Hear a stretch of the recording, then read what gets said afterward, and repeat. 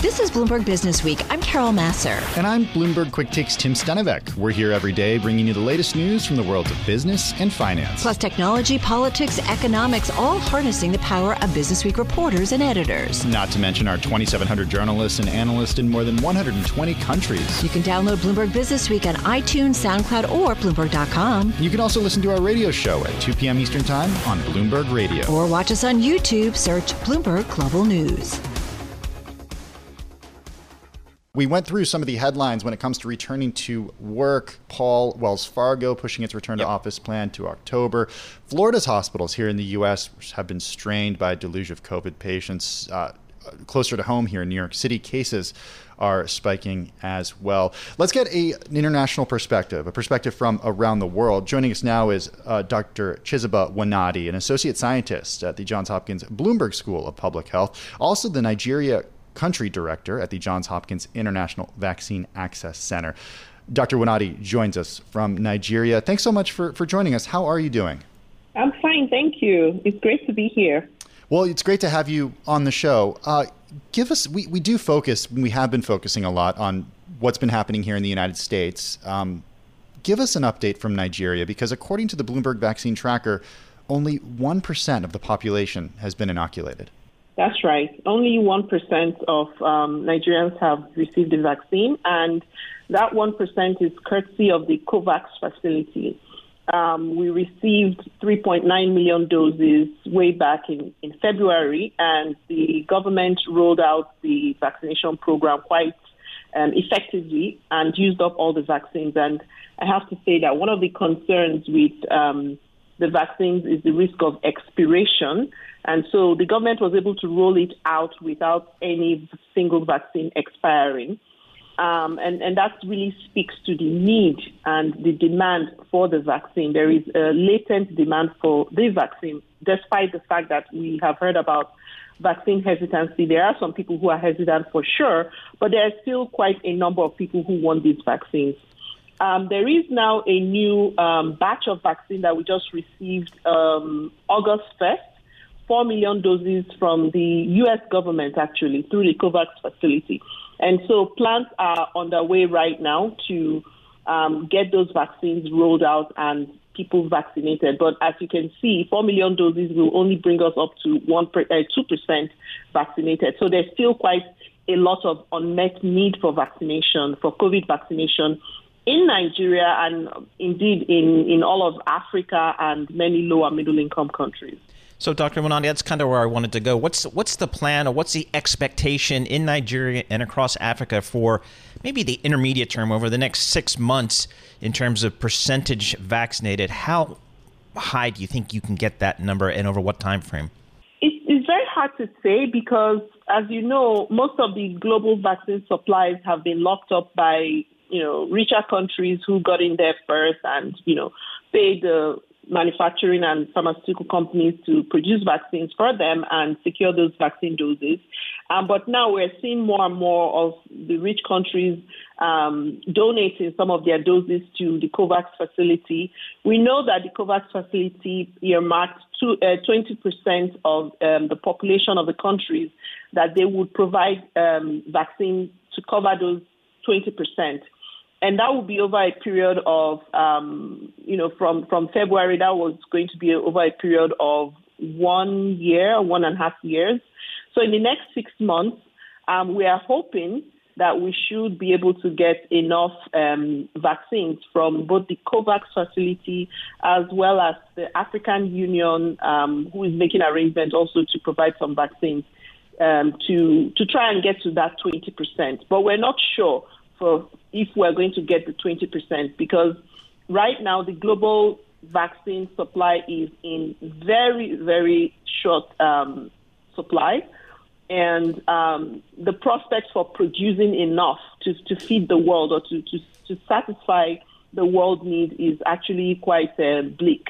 One thing that I've been thinking about a lot, and look, in recent months, is the fact that in the United States, we are so wealthy when it comes to vaccines. And there are so many Americans right now who are sick because they did not take a vaccine. And around the world, there are so many people who would get in line to get the vaccine that is just sitting there at the drugstore waiting for an American to come and get it. From the perspective of a public health expert, a physician, and somebody who's living in a country where only 1% is vaccinated, what goes through your head when you see that?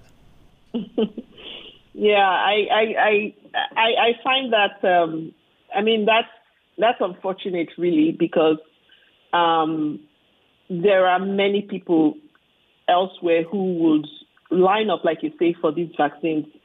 But that is the reality in the U.S., and I think it will also be the reality in lower and middle income countries when we do have enough vaccines. There will, in every population, there will be some people who are hesitant, right? And so U.S. has reached that stage where you have satisfied those who will take the vaccine immediately, and you're now in the phase where you need to encourage those who are still on the fence about the vaccine. You encourage them to get the vaccine, but there are some people who will not get the vaccine, and that's the truth. All right, Doctor. I think the U.S. Vaccine mandates. That's a hot topic here in the United States and I guess other developed markets that have relatively high vaccination rates. Do you think that's something that should be enforced either at the government level or maybe just at a private level, i.e. if you want to come into my restaurant, you got to prove that you've been vaccinated? Personally, I think so. With the way the COVID transmission is happening and the risk of viral variants that could cause more harm than good. I think that clearly, if we have more vaccination, it's going to slow the spread of the virus and the variants and reduce the odds that even more dangerous variants will emerge. And that's something we really need to worry about. Right now, I think many employers want to see that their employee show their vaccination card. So at Hopkins, for example, there is no mandate per se, but if you're not vaccinated, you have to be tested often. And so, it's still an inconvenience for you to get tested maybe every other day or wear a mask consistently. So I think that there definitely has to be something to be done. It's either there's a vaccine mandate in place or there is stricter and more regular testing, because we don't want an individual's freedom to infringe on the health of the public or the community. So that sense of responsibility must be upheld. What is the best way to instill that sense of responsibility in someone who says, well, forcing me to get a vaccine is a threat to my individual liberty? The best way, I think, is to put the responsibility back on them, right? To not put the public at risk. So I think what they're doing in France is, if you're not vaccinated, then you stay home. Those who are vaccinated now have the liberty to go out because we're not going to close the economy down for those who refuse to get vaccinated and continue to be a threat to the public health.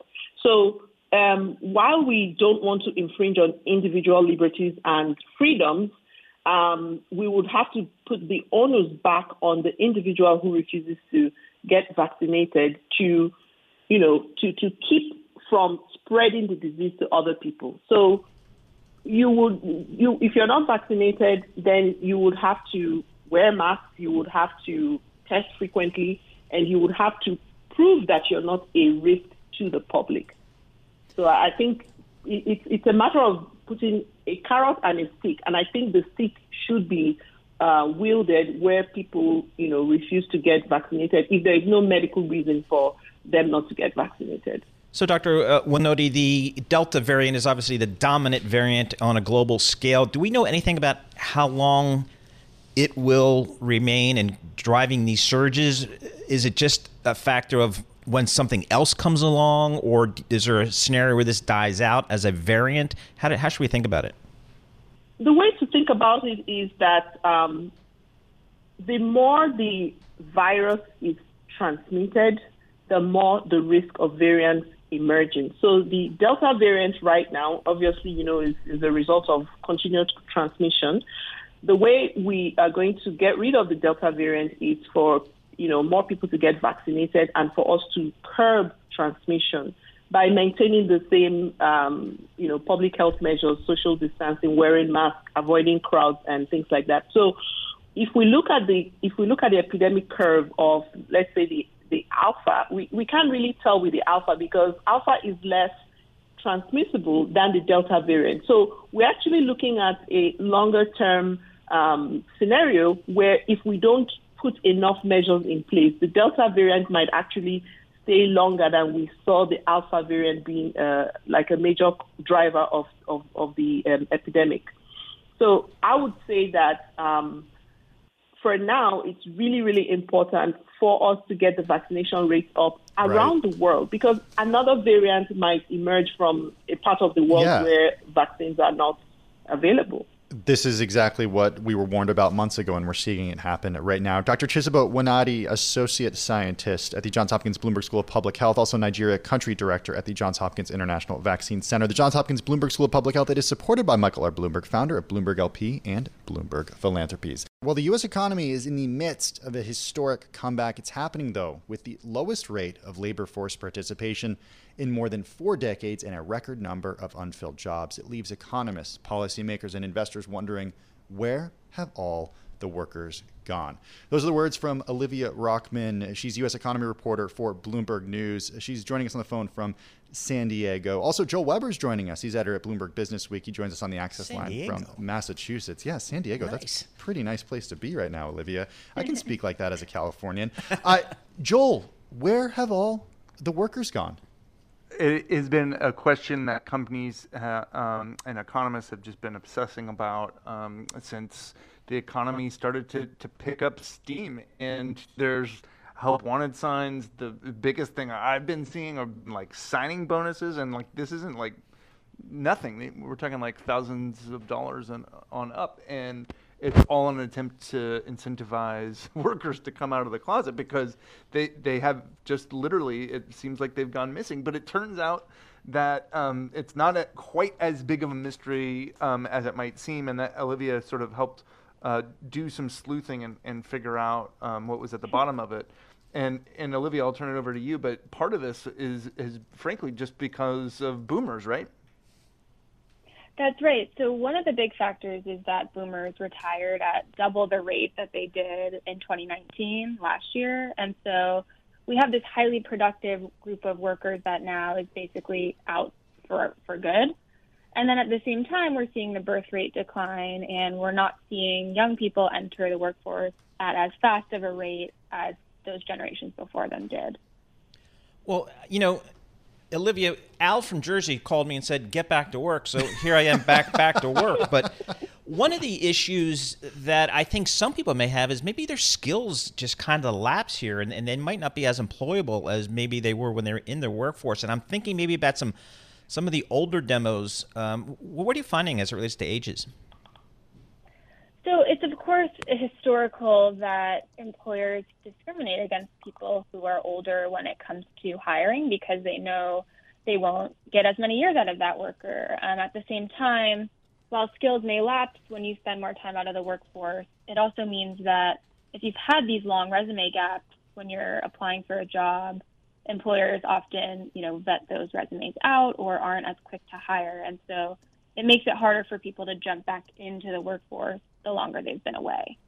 So what do economists and analysts who you speak to say needs to happen when it comes to policymaking decisions to encourage employees to get back to work? There are a number of factors here. So one of them that we've kind of found over the last 6 months or so is a childcare problem. And so parents, particularly women, left their labor force at high rates, and some see the cost of childcare and they say, you know what, why go back at a low wage when I can just save on that cost? And so some of what Biden has proposed in this trillions of dollar package is childcare accessibility. So that's one thing. Another thing is the opioid crisis that's caused a lot of people to leave the labor force. And again, that takes a crackdown on, rehabilitation and help for these individuals. So there's so many categories, and each one sort of has its own policy structure around it. I want to talk more about the opioids because when you think about the scale of an epidemic like it was and predated this pandemic, obviously, it's easy to maybe think like it wouldn't have had as big of a dent as it seems to be having. So, like, how are economists looking at the implications from opioids? How big is that in terms of the missing element in this labor force? So drug overdose deaths in particular rose by 30% last year. That's a huge increase from the years prior. In fact, opioid deaths had been kind of plateauing and have now increased again. And the problem there is that in areas where addiction rates are higher, we see lower rates of labor force participation. And so as this spreads, it sort of worsens the issue. Like we've seen in DC, for example, it's been a huge problem for many of the employers there. And so when you think about what can be done, I mean, like how do you get on the other side of this from a policy perspective? So, of course, as I mentioned, Biden is proposing this massive infrastructure plan, which has many different components that are aiming to help get people back into the labor force. But as we say in our story, labor force participation is at a 40-year low right now. It did That's amazing climb a bit from, right? Like, yeah. We're back to the 70s. Exactly. And the 70s was a time in which we had a historic recession, inflation was high, and there were cultural differences then as well. And so while we did sort of climb out of the pandemic low, we haven't seen a lot of progress in labor force participation since August of last year. And so it's going to take a lot for policymakers both on the Fed side and on the White House side to come up with solutions to get people to start working again. The 70s were quite good for me, I'll just point out. All right, let's talk automation here, Olivia. When I go to the CVS and get my 4 or 5 items, I just scan it myself and skedaddle. I mean, so that's got to be an issue. What's really interesting here is in prior recessions, we always saw automation coming in kind of to replace manufacturing jobs, factory jobs. But because of the health crisis, we've seen automation now replacing service workers as well, whether that's in food service or, as you mentioned, at a CVS or a grocery store. And so we've sort of seen what happened in prior recessions now accelerate on the automation front. And in the U.S., we really don't invest that much in reskilling, which would help people who've lost their jobs to robots kind of get back into the workforce. And so that's really where we're lacking in that area. Hey, Olivia, just in the last 30 seconds that we have with you, the jobs report tomorrow, it's expected to show that the U.S. added just about 875,000 jobs in July. What's the number that you're going to be paying attention to, though? Well, this story is all about labor force participation, and economists are estimating that labor force participation is going to barely move upward. And so, that's going to continue to point to this trend that there's going to need to be more happen on the policy front to get us back. Olivia Rockman is U.S. economy reporter at Bloomberg News. She joins us on the phone from San Diego, along with Joel Weber, editor at Bloomberg Business Week. He's joining us from Massachusetts. Olivia's story is featured in the current issue of Bloomberg Business Week magazine. You can read it now at the Bloomberg Terminal and on Bloomberg.com/businessweek. This is Bloomberg Business Week with Carol Massar and Bloomberg Quick Takes Tim Stenovic on Bloomberg Radio. All right, Paul Sweeney sitting in for Carol Massar today, along with Tim Stenovic. Boy, media M&A is alive and well, and that whole concept of content is king is absolutely making itself known. And I always describe that term, content is king. It's widely used, but I ascribe it to Sumner Redstone, the media mogul. He used to just say that all the time because he owned a lot of content. But let's take a look at some of these deals with Jerry Smith, media reporter for Bloomberg News. He joins us on the phone from New York City. So, Jerry, first we had Reese Witherspoon selling her Hello Sunshine Media Group to $900 million. I think there's some PE folks. And then just today, South Park's creator signed a new $900 million deal with Viacom CBS. What's going on out there? It seems like an arms race. Yeah, that's absolutely right. I mean, there's a real land grab right now for high-quality programming as all the big media giants and tech companies are trying to, fill their streaming services with as many TV shows and movies as possible.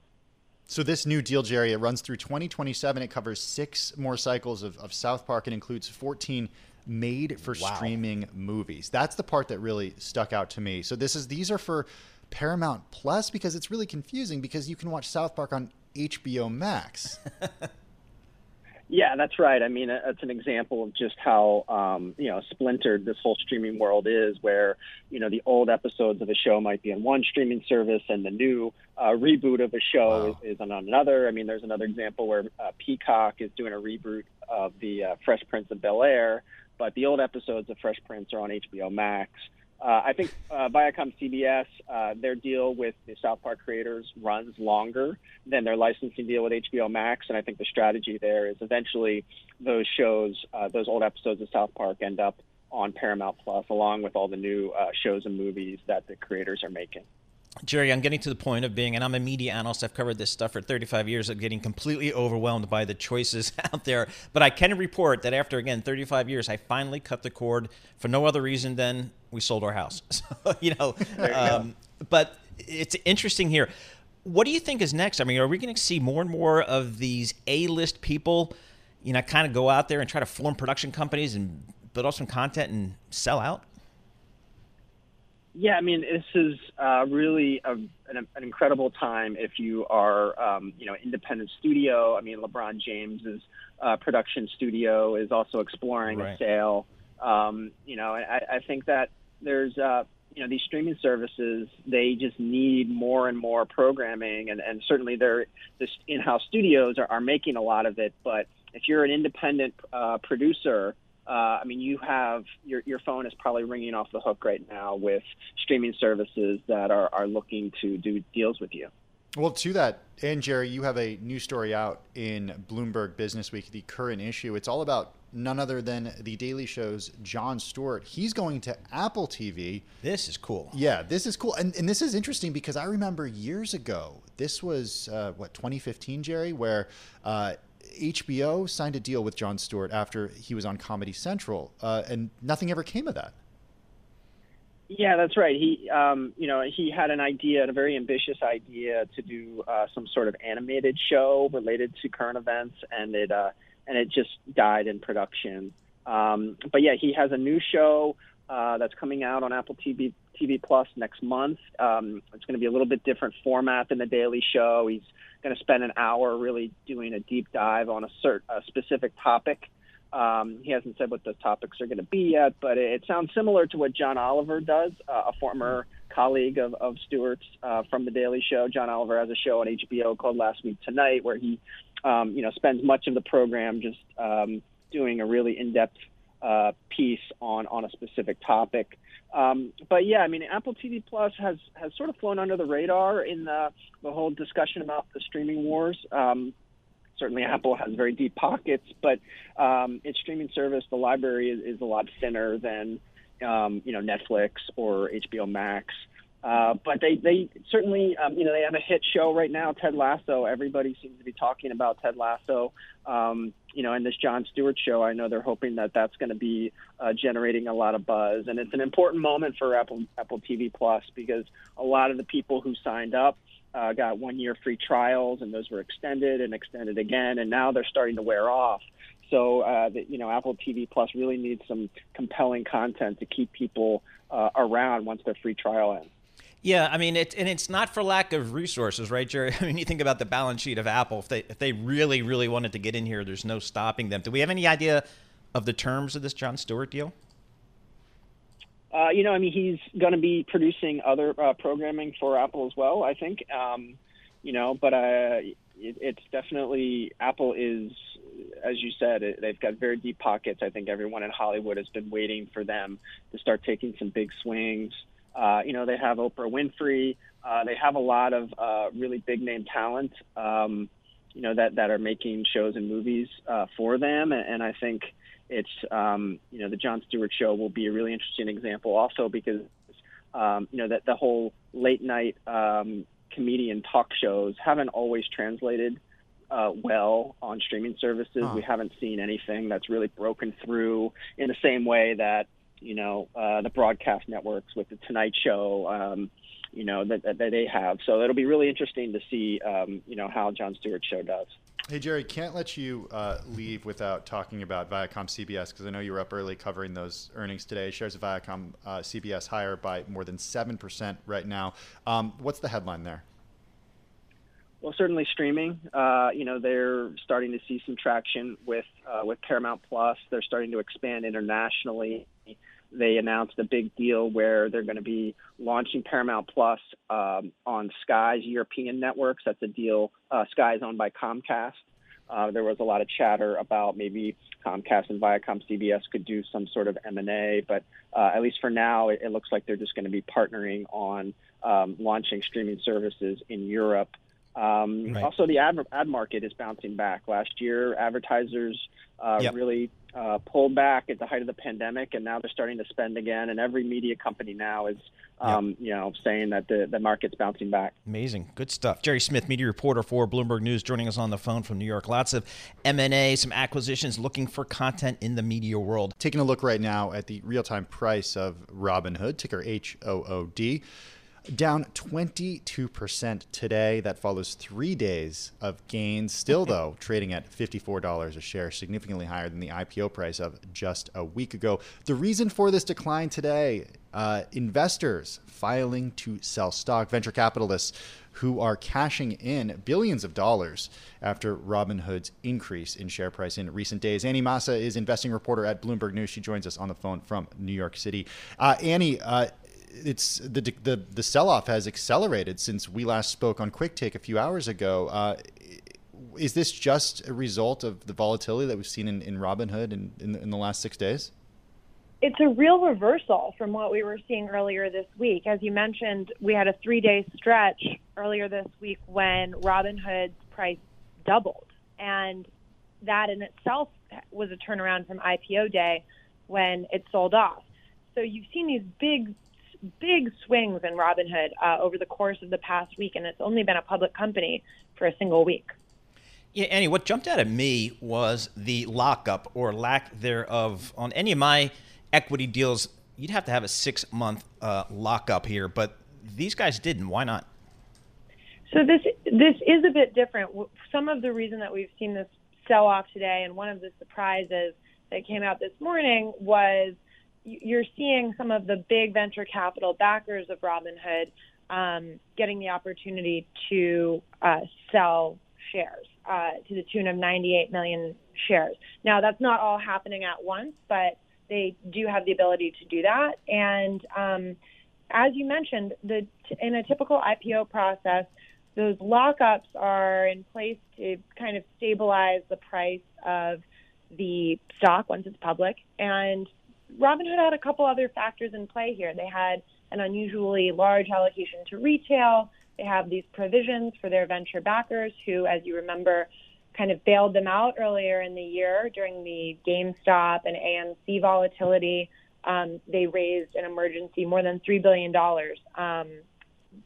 nearly overnight from their VC backers. So that those dynamics are a bit more unique to Robinhood. Annie, even though Robinhood stock is down 22% right now, over the last 3 days, it's higher by more than 40%. Do we know why the stock moved higher so quickly? Is this a meme stock now, basically? That's what it seems like. It does. It's like nothing fundamental has changed, right? Right. It does seem to have some of those meme stock characteristics. Just seeing those crazy swings with no real fundamental change that we can identify, and the big retail participation. Something that's interesting about these dynamics with Robinhood right now is there wasn't as much retail activity on the first day of trading, but it's picked up pretty considerably in the past couple of days, even becoming the 4th most traded stock on retail trading platforms yesterday. So, the retail action has definitely arrived. It just arrived a few days after the IPO. Yeah, I'm looking at the volume here. Over 64 million shares have traded so far today. That feels like retail to me. Annie, has a company commented at all about their stock price, movement over the last several days? They haven't commented on it. They've only pointed to statements that executives have made in the past about how they're keeping their eye on the long term here. Still, you have to imagine that at Robinhood headquarters or working from home, they're keeping an eye on this share price because yesterday the stock was halted multiple times for volatility. So that's not the type of thing you can entirely ignore. Yeah, that's just in the that was just in the first, like the first 11 minutes of trading, I believe. It was a wild ride. Annie, what's the next catalyst that we should be looking for Robinhood? I mean, since it's a meme stock, I hesitate to even ask the question because there's no sort of rhyme or reason as to why it moves. But given that we got this filing earlier today that sent the stock price plummeting, what are you on the lookout for? One important thing that we haven't touched on yet is that options on Robinhood began trading yesterday. So those lag a couple of days behind the day that the stock started trading. So that may have amplified some of the volatility that we saw. And, hundreds of thousands of options were trading hands yesterday. So that's added to the action. But one other thing to look out for in the future is the resolution of some of the regulatory inquiries that they've revealed, even in the couple of days leading up to the IPO. There are still very much open investigations, so that's something to keep an eye on as well. Annie Massa, investing reporter for Bloomberg News, joining us on the phone from here in New York. I'm driving in my car. I turn on the radio. How about you let me drive? Oh, no. Who's gonna drive you home? Honey, please, I'll do the driving. Drive on. Excuse me, I want to drive. Just drive, baby. It's the question that drives us.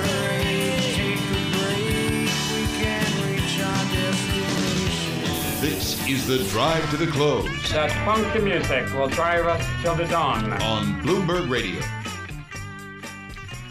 All right, here we are looking at these markets at or near record highs once again. A lot of folks are debating whether to stay in a growth trade that's worked for such a long time, go with a rotation trade into more cyclical names, and that's kind of been a little bit of a discussion within the equity markets. Let's check in with our next guest, see where they come out. Sandy Villery, portfolio manager, Villery & Company, with $2 billion in assets under management, joining us on the phone in New Orleans. Sandy, thanks so much for joining us. I'd love to get your thoughts on kind of maybe where you're leaning, where you shake out in terms of this growth versus the rotation into maybe more value, cyclical. Where are you guys? Yeah, I mean, thanks for having me, by the way. And I would say that, when you look at something like the 10-year Treasury and it's down where it is, it starts to make us a little bit nervous. I mean, basically that's telling you, the bond market tends to be smarter than the stock market, and it's kind of telling you that, growth is going to slow.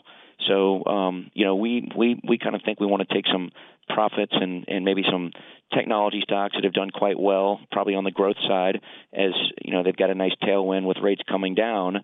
And if our belief is that rates can pop up, perhaps by, the end of the year when maybe this, Delta variant gets behind us and maybe it peaks out here over the short run, then we want to switch into things like financials and maybe more cyclicals that could, be in some trouble over the short run as rates are going down, but then look to reverse. So we kind of want to be a little bit contrarian as to kind of where all the, the masses are headed right now. Does that picture change at all tomorrow if we get a huge beat with the jobs report? Yeah, it's interesting because, we saw, June comes in at 850,000. Hopefully we get near this 870,000 number for July. But the question is a bad number actually good news for the stock market? Because, you could have, a situation where maybe we start to taper a little bit, sooner. Maybe we start taper by the end of the year, or maybe we don't.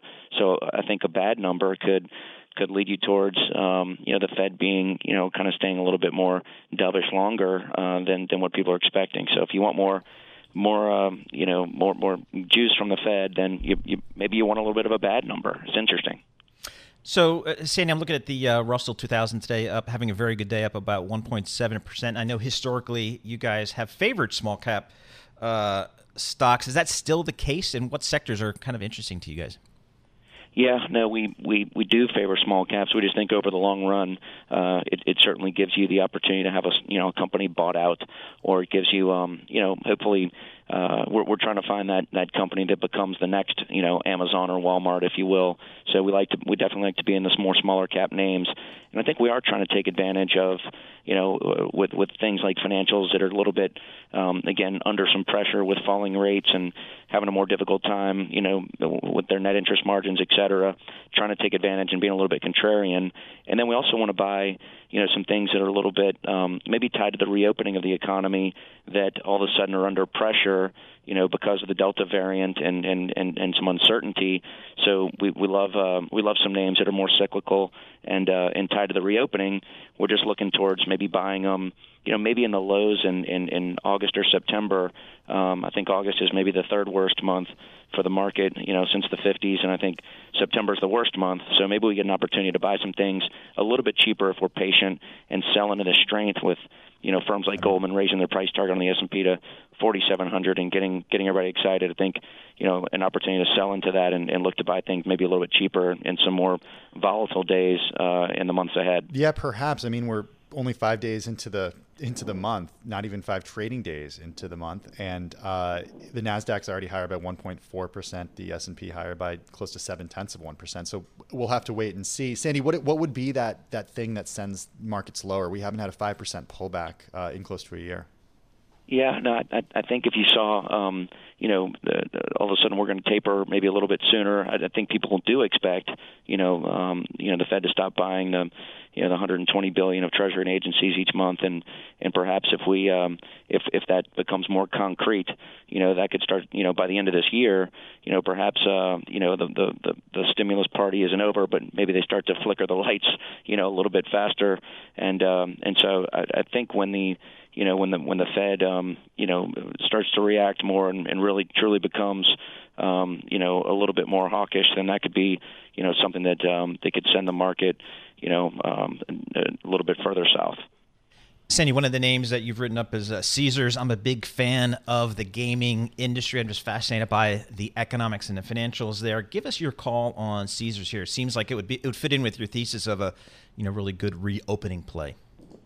Yeah, and these guys have done an amazing job. I mean, sometimes you bet on the horse and sometimes you bet on the jockey. And Tom Reeg has just been an unbelievable operator. He came from Eldorado Resorts and has done some great things with, Isle of Capri and Tropicana and things like that. And so he actually came in and bought Caesars, and he's already, cutting expenses and doing these things that are incredible to get his, hopefully long-term operating margins up to 40%. And still they're talking about $10 of free cash flow a share is certainly in play, and this sector kind of trades at 11 to 13 times.